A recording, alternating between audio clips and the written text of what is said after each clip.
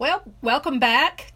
This is Musar for Sar Shalom and the Lapid Nation. I'm Batya Gage, and I'm so glad you've joined us today as we work on perfecting our midot, our character. I was really enjoying what I thought was early spring. Earlier this week, we had about 80 degrees weather here. My irises are blooming, and now all of a sudden we've got a mini blizzard being predicted. That's why I have my toboggan on and my heavy sweater. I'm ready. I ran to the grocery store like everybody does in a panic to get a couple of items, and it was jam-packed with people getting all their blizzard supplies, which I'm sure will last a half a day, but it's not pleasant here.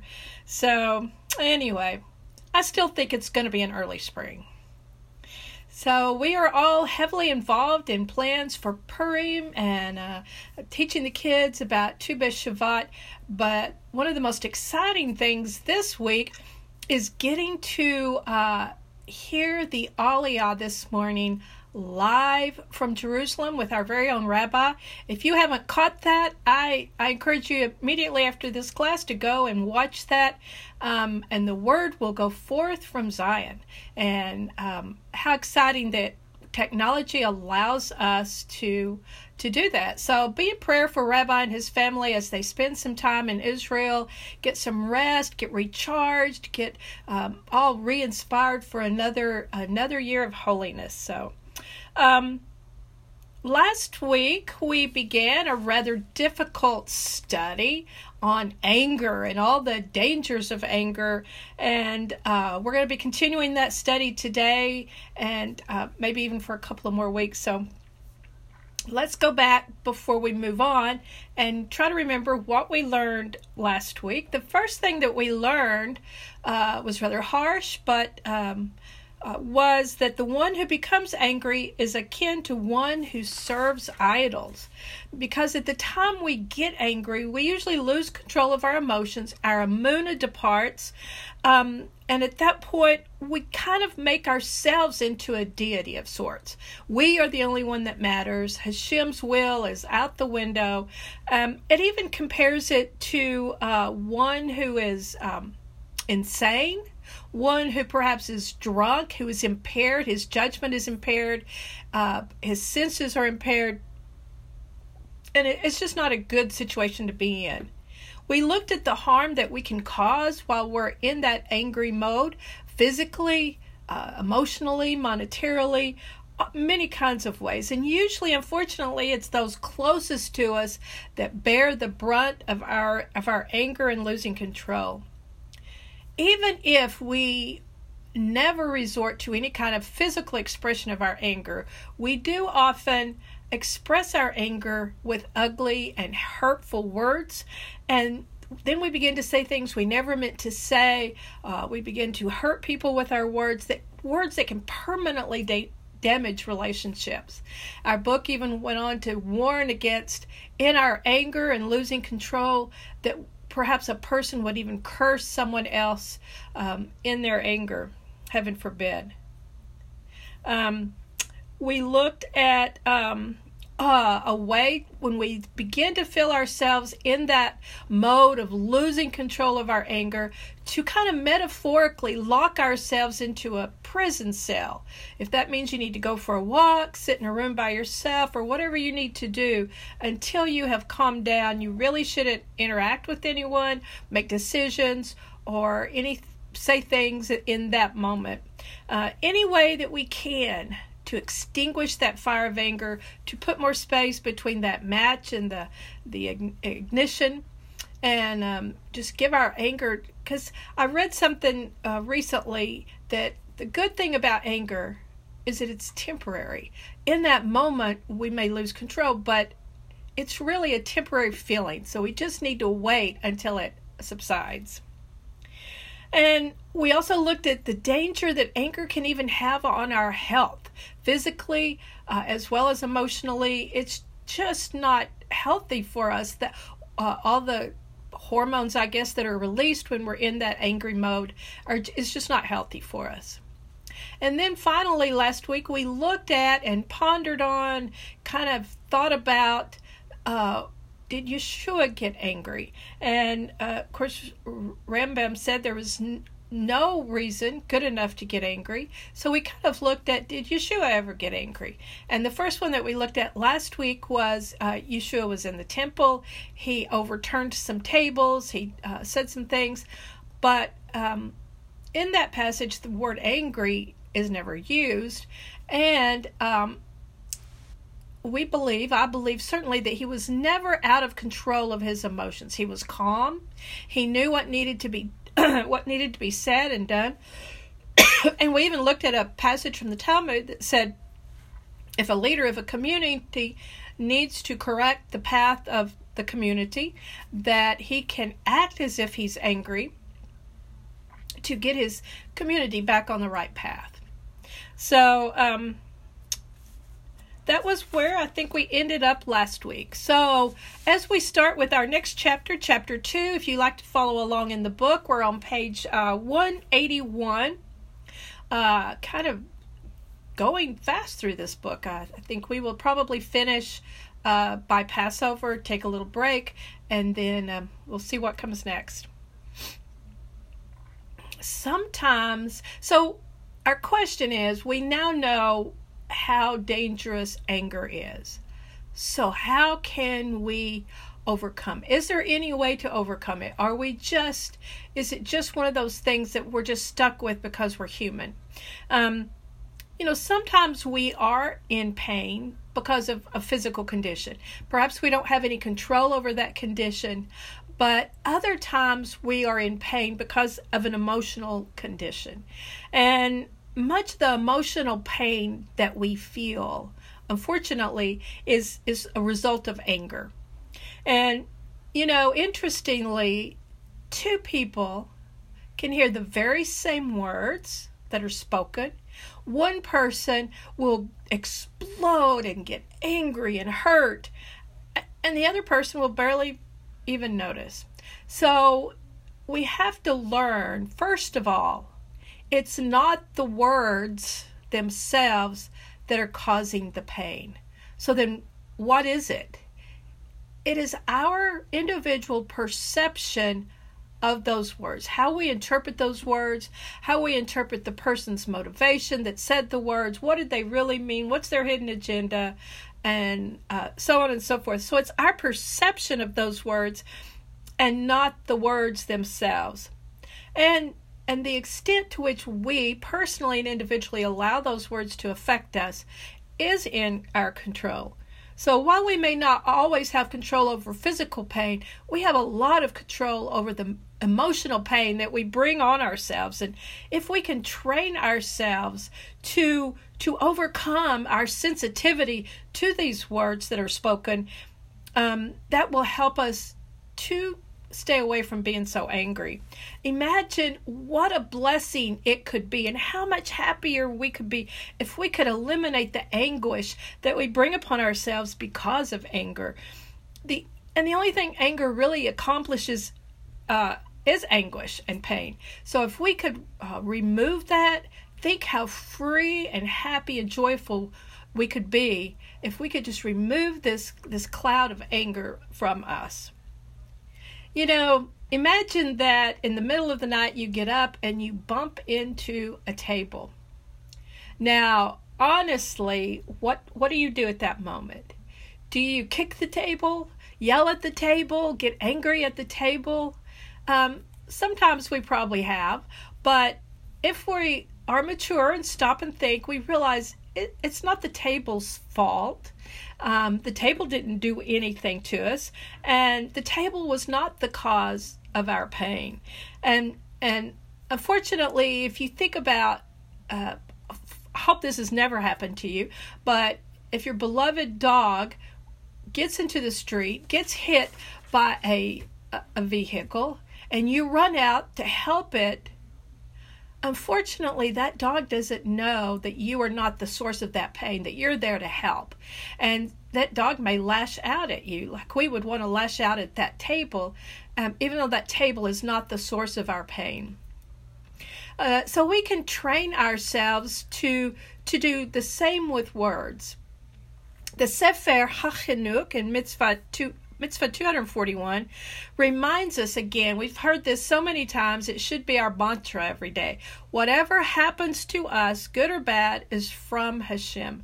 And so when someone says hurtful words, before we stop and get angry, we need to remember that if everything is from Hashem, what is the purpose of hearing these words at this time? Perhaps it's because of some sin that I have done, and not on the person that's speaking the words. So we really have no reason to take revenge on that person or on those words, on that coffee table, or whatever. But look, first of all, within ourselves. Our book tells us that actually insults can be a hidden gift. That's a little bit hard to kind of think about in the positive. In Avot 117, Shimon says, "All my days I grew up among the sages, and I did not find any character trait better for a person than silence." Now, for those of you that are working on the midah of silence this week, that should be great news to you, that you are working on one of the greatest midah. And a person who can overlook insults and is able to enjoy life and to spare himself great anguish if he will develop his midah of silence in that moment. Better to be silent in that moment. Lock yourself in that metaphorical prison cell for a bit until that subsides. You know, we have to keep in mind, we all know, but sometimes we have to be remembered that we all have sinned and we all deserve punishment. And, you know, we studied a lot extensively this summer in Sha'arei Teshuvah that suffering is actually one of the ways in which we can gain atonement for those sins.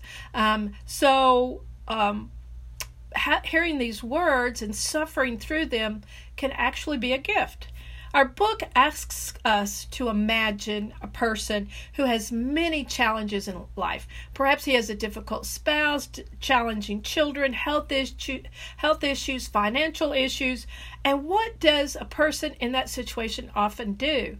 Unfortunately, often they complain to Hashem.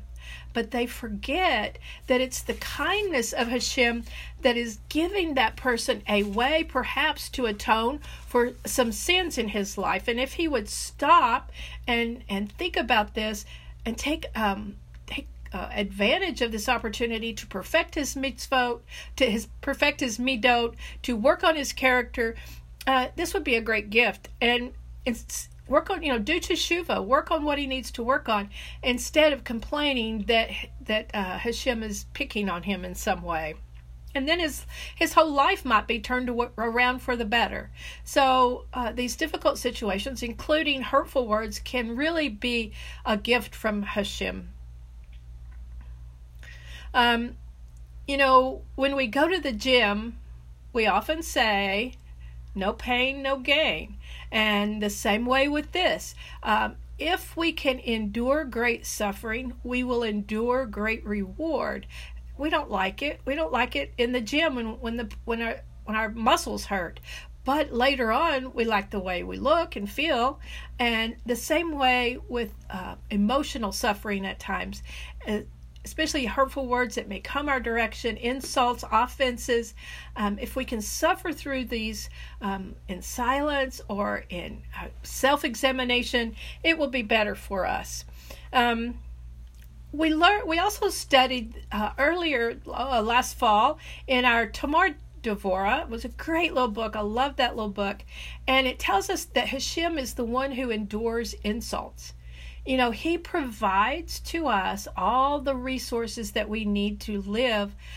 And too often we use those very resources to sin and rebel against him.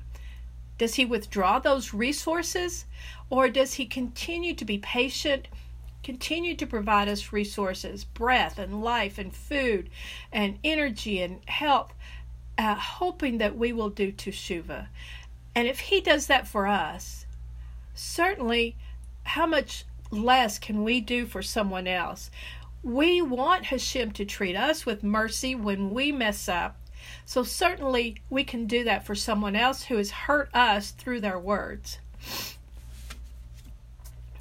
We've also looked at previously the concept of midah keneged midah. I don't know if you remember what that means, but it's a concept common throughout Torah when you really start looking for it, and it's measure for measure. And in this particular case, in the measure that we forgive others, it will be forgiven us. In Matthew 6:14-15, Yeshua said it this way: "For if you forgive others their sins, your heavenly Father will also forgive you. But if you do not forgive others, your Father will not forgive you your sins." So in the measure that you forgive others, it will be forgiven you. So surely we have spoken words to others that we didn't mean and hurt someone, then we can certainly forgive others for hurtful words they have said to us. Okay, as we move on, we look at a concept called being tough as iron. We might have heard the phrase tough as nails. In an extreme example, Yeshua is teaching his disciples, and this is, he tells them about a time in the future when they will be persecuted, even kicked out of the synagogues, turned over to the authorities, and he tells them in that situation to be like sheep surrounded by wolves, and to be as wise as serpents and innocent as doves. And that comes from Matthew 10. So what does that mean? You know, unfortunately, in the day that we live, it seems like everyone is offended by everything. We were discussing at our Erev table the other night all the words you cannot use any longer to describe certain people groups. And it's almost where you don't know what to say anymore because someone will be offended. It's impossible to say anything without someone being offended. Unfortunately, sometimes that someone is us. Sometimes, if you know, on the one hand, if we are very sensitive, it also makes us sensitive to how others feel. But it also opens us up to being easily offended. And our book suggests in this chapter that we need to remain sensitive to the feelings of others, yet tough as iron to being insulted, being offended. And so we kind of have to put on a little bit of a tough outer shell to keep from everything offending us. Again, Yeshua said, "Be wise as serpents, innocent as doves." Can we be both? Can we be as wise as a serpent and as innocent as a dove? And he says we can. So this is what we can strive for, to be tough on the outside, but sensitive on the inside. So is it possible? Is it possible to hear hurtful words without internalizing them? Is it possible to realize, and this is a concept I really had to ponder on this week, that we are the same person before and after those words were said? Those words didn't change who we are. Just because someone said something hurtful, ugly, whatever about us or to us, we're still that same person. It didn't change who we are. So can we hear those hurtful words without taking them to heart? Our book asks us to take this concept and look at it and its effect on one of the greatest foundations of marriage, and that is Shalom Bayit. A few weeks ago, we looked at honoring our spouse, and we learned that what our spouse thinks of us has a great effect on our self-esteem. So I'm not going to say that it's easy. It's not. It's very, very hard not to internalize what your spouse says to you, whatever they say to you. But can we stop in that moment and think that perhaps they really aren't meaning what they are saying? Perhaps they're drunk with anger. They are temporarily insane, acting irrationally. Can we do that? You know, if we take especially our spouse's words too personally, then we become consumed with those feelings of pain. And then, well, I say it's kind of like a person that has a rock dropped on their toe. In that moment, that person with the rock on their toe is very self-absorbed. They're in pain. They want the pain to stop. And can we give our spouse the benefit of a doubt that in this moment, whatever is hurting them is causing them to say things that they really don't mean? And maybe they've just got a rock on their toe, a metaphorical rock on their toe. And maybe if we can see through that, then we can get to what is really hurting them. So what do we do with these angry feelings? Are you a stuffer? Do you just stuff them and stuff them? Are you a volcano? You stuff them until you explode? Neither of those are really healthy. We need to find ways to process these feelings of hurt in healthy ways. And then later, when we're all calm, and we talked about rebuke, when we can at a later time communicate those feelings to that person, but certainly not in that moment when the person has that rock on their toe. And if we can't do that, then there may be times that we even need to seek out someone else, a professional, a spiritual person, leader, rabbi, whatever, to help us work through these strong feelings of anger and hurt that we just can't seem to get around.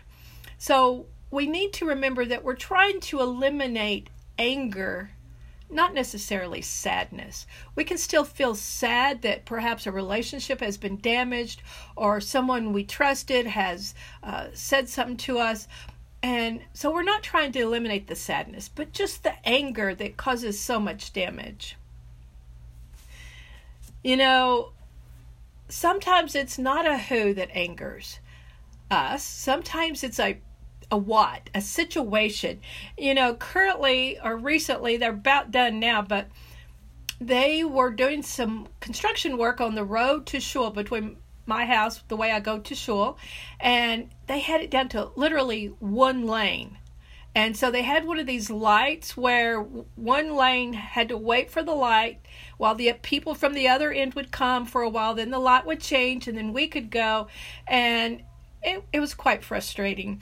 And recently, when I came home, I was leaving the shul to come home, sure enough, the lights had malfunctioned, and they were just blinking. So people were coming randomly from both ends. It was creating quite a dangerous, frustrating situation.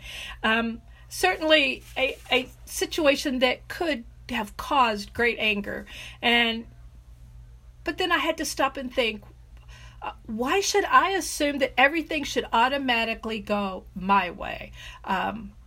We talked about when we become angry, we set ourselves up as the center of the universe, as a deity of sorts. Who am I that everything should go my way? As we said earlier, we often have control over things that might anger us, over our thoughts, emotions, our responses.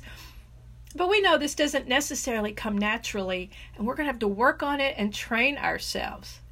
The first thing we can do, calm ourselves. We need to learn a way, and for everyone it might be different, but a way to calm yourself. First is to breathe, to take deep breaths, however many it takes, to relax your muscles.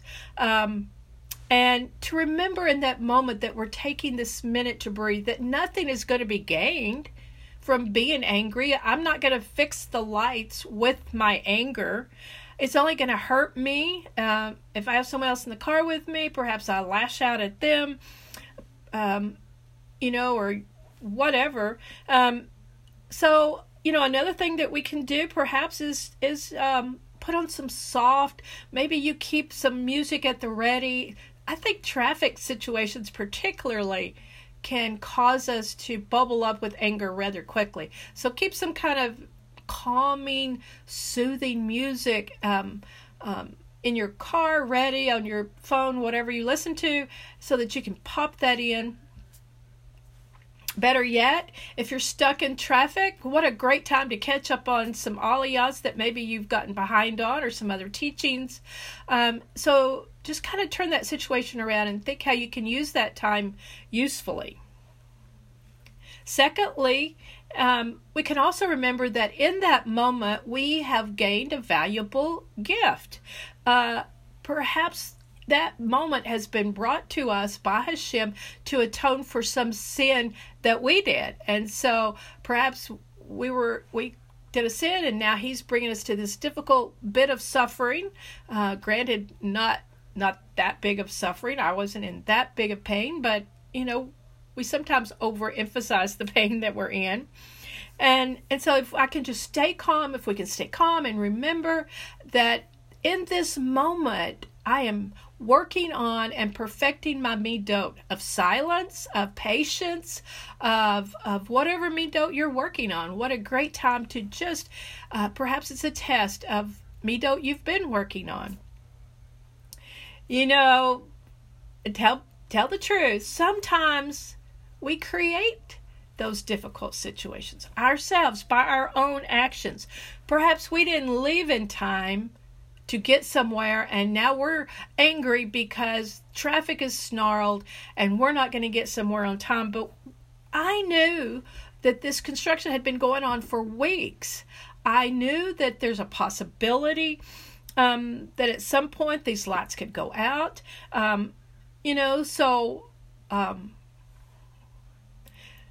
I could have left earlier or left more time or whatever. So, we just need to remember that don't create situations because you put something off to the last minute, or you left the house too late, or whatever. Perhaps this is a great time to even work on your midot of order, that perhaps you should have left the house a little bit earlier. So let's talk about expectations. I said that I could expect at some point those lights are going to malfunction. So let's talk about expectations. And our expectations of someone else, and them not meeting those expectations, often determine our level of anger, or that we get angry at all. Like I said, if I should have fully expected at some point those lights were going to malfunction, and when they did, it was no big deal because I was expecting that to happen. If we have realistic or even lowered expectations of others, then it will help us not to get angry when those expectations are not met. Sometimes people don't even know what our expectations are that they haven't met. And so if my drive to shul on the days that it was good, because I was expecting there to be malfunctioning of the lights, on those days when the lights were working good, what a joy and happiness that brought to my life. When I had a smooth drive to shul, it just brought me great joy, because really I was expecting the worst. So maybe we need to have a little bit more realistic and lowered expectations of others. Another technique that we learned in Sefer HaChinuch is that, and I love this one, external actions affect internal emotions. So let's say I'm sitting at that construction site with the lights malfunctioning and I'm starting to get angry. What if I started singing out loud a really, really happy song? I don't know why I picture Hadass in this moment, because she is always happy and she loves to sing, and I can just picture her, if something were to happen in some construction site and she's snarled and trapped, I can just see her bursting out in some happy song. So when we start doing that, it affects our internal emotions. It's really hard to sing a happy song externally and be angry internally. I'm sure, right, Hadass? Another technique we can do, and it's not quite so fun, is to look in the mirror. Pull that, rearview mirror down and just glance at it at a moment and see how ugly anger really looks. especially on your own face. We probably don't look very pleasing. We can't be looking our best. We certainly don't look pleasant. So just take a moment, whether you're at home, out and about, or in your car, just take a moment to glance in the mirror, and just maybe that will cause you to pause and just see how ugly anger can really be. Okay, so we have come to that moment in our study again. And this is a moment we always get to anytime we talk about anger. What about that righteous anger? So here we are again, and our book says, what if you were on your way to do a great mitzvah, and someone stopped you because of their own failing or whatever, and caused you to miss this great mitzvah, this great reward you were going to get for doing this mitzvah? Is this a good enough reason to get angry? You know, the first thing we have to do, we've said it many times, is check our motives. Are we really angry that Hashem's not going to get some kind of praise for this mitzvah?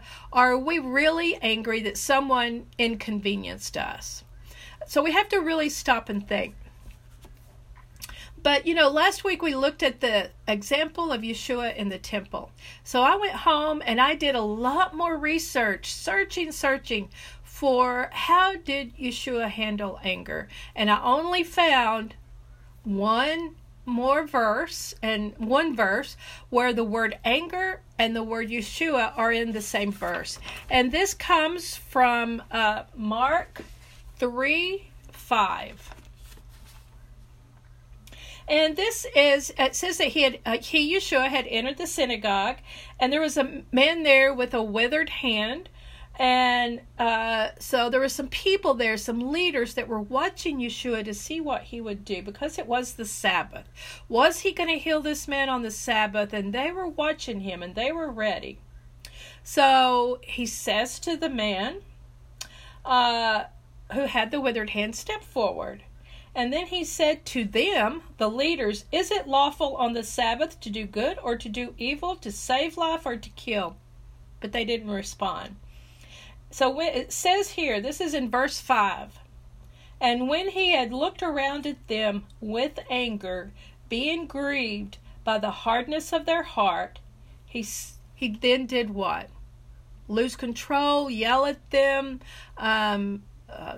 What did he do? He had complete control of his emotions, and he healed. He healed the man. So, again, we have to be, I think, very careful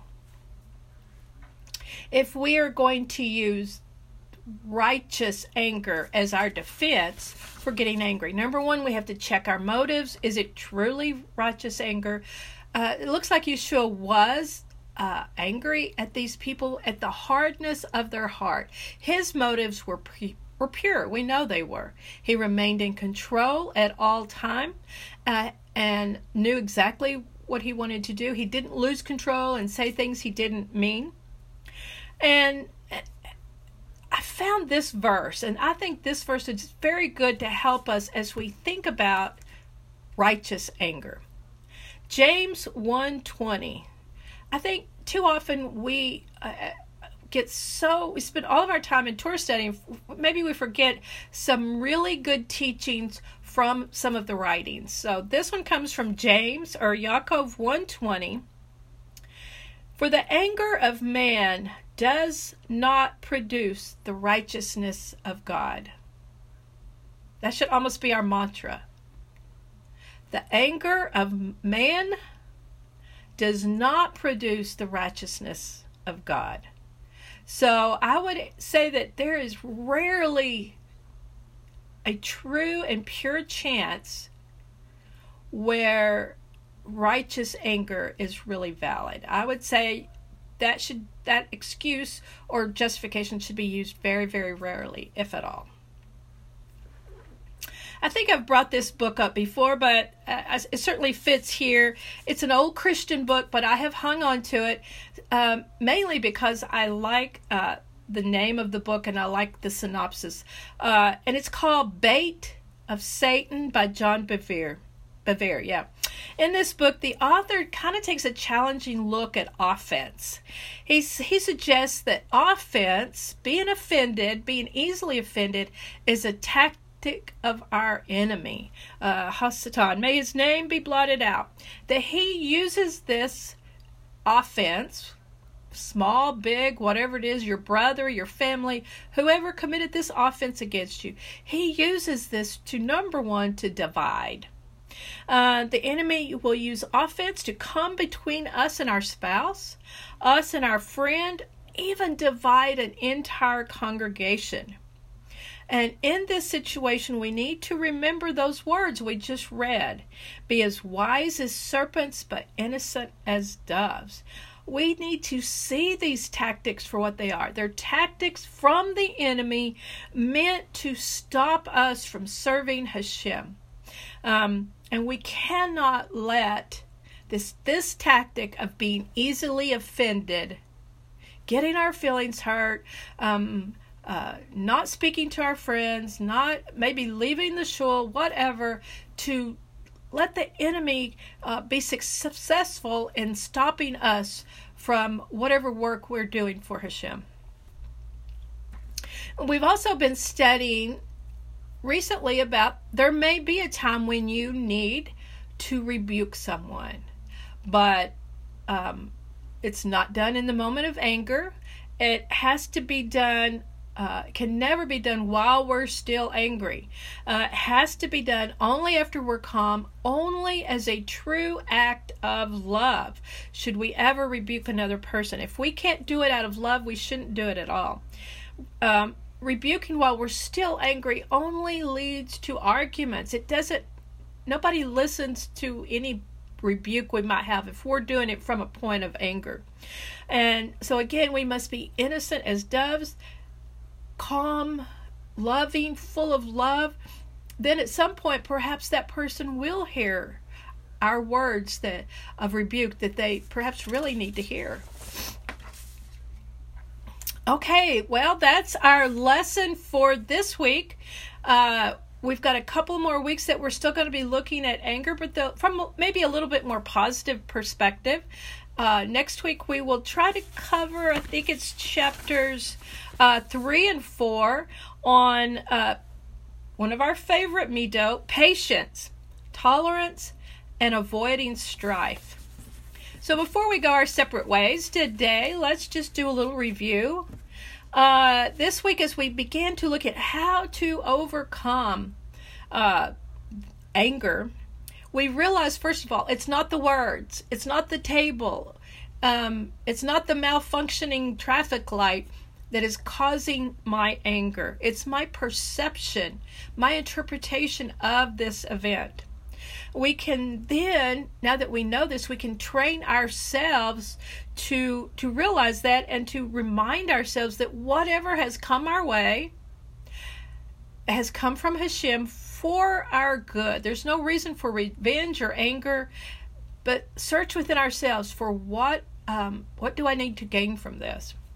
We also looked at overlooking insults. They may be coming our way because of our very own sin, and this is a chance for us to atone and do teshuvah for those sins.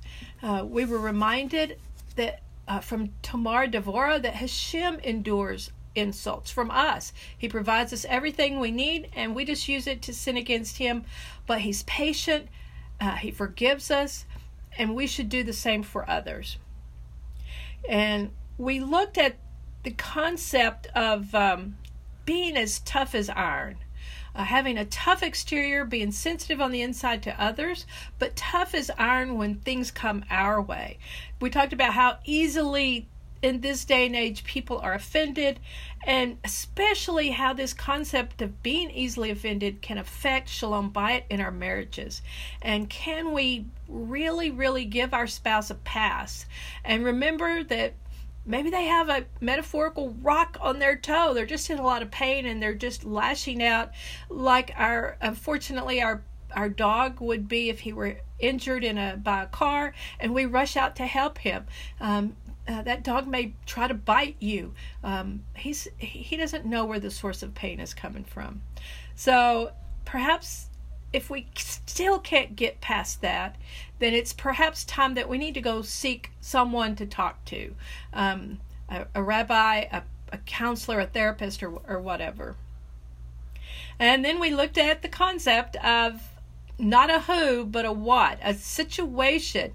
I gave my example of the traffic light that kept going out. And what do? First of all, we can learn to calm ourselves, to breathe, to relax our muscles, put on some calming music. Perhaps remember that in this moment, we're given a perfect opportunity to perfect a midot. And that often expectations can determine our own, and we set those expectations. That determines whether we're going to get angry or not. And so perhaps we need to lower or have more realistic expectations of others. And we also looked at the wonderful technique that external actions affect internal emotions. So you get stuck in this terrible traffic or something else is happening.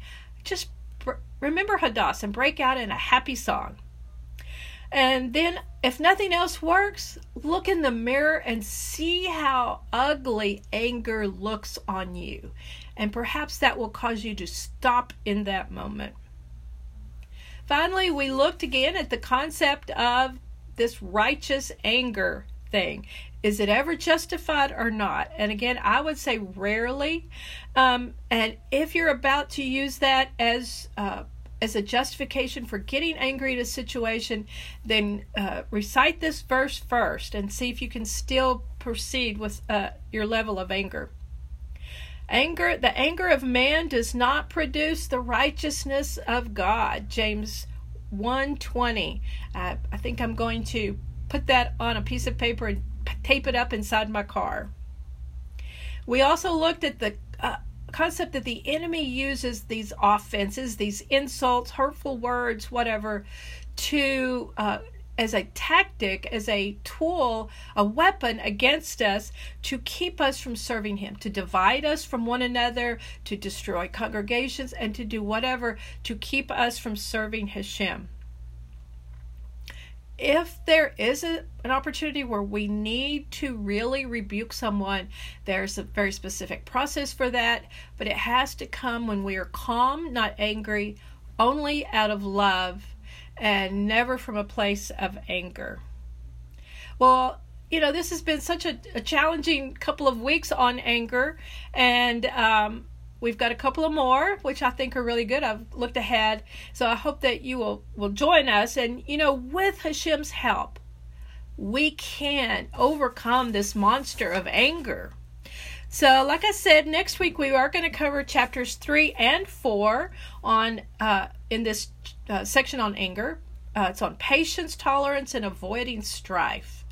So I hope that you will come back. You will join me, and as we continue to work on not getting angry and overcoming anger, and as we especially look and work on the midot of patience. I know what you're saying. Never pray for patience, because we know what happens. But that's for next week. This week, we're just going to work on overcoming our anger. So as we finish today, I thank you all for joining me. I would ask you to hit the like button, share this with someone, and please come back next week, and let's continue to work on our character. Thank you.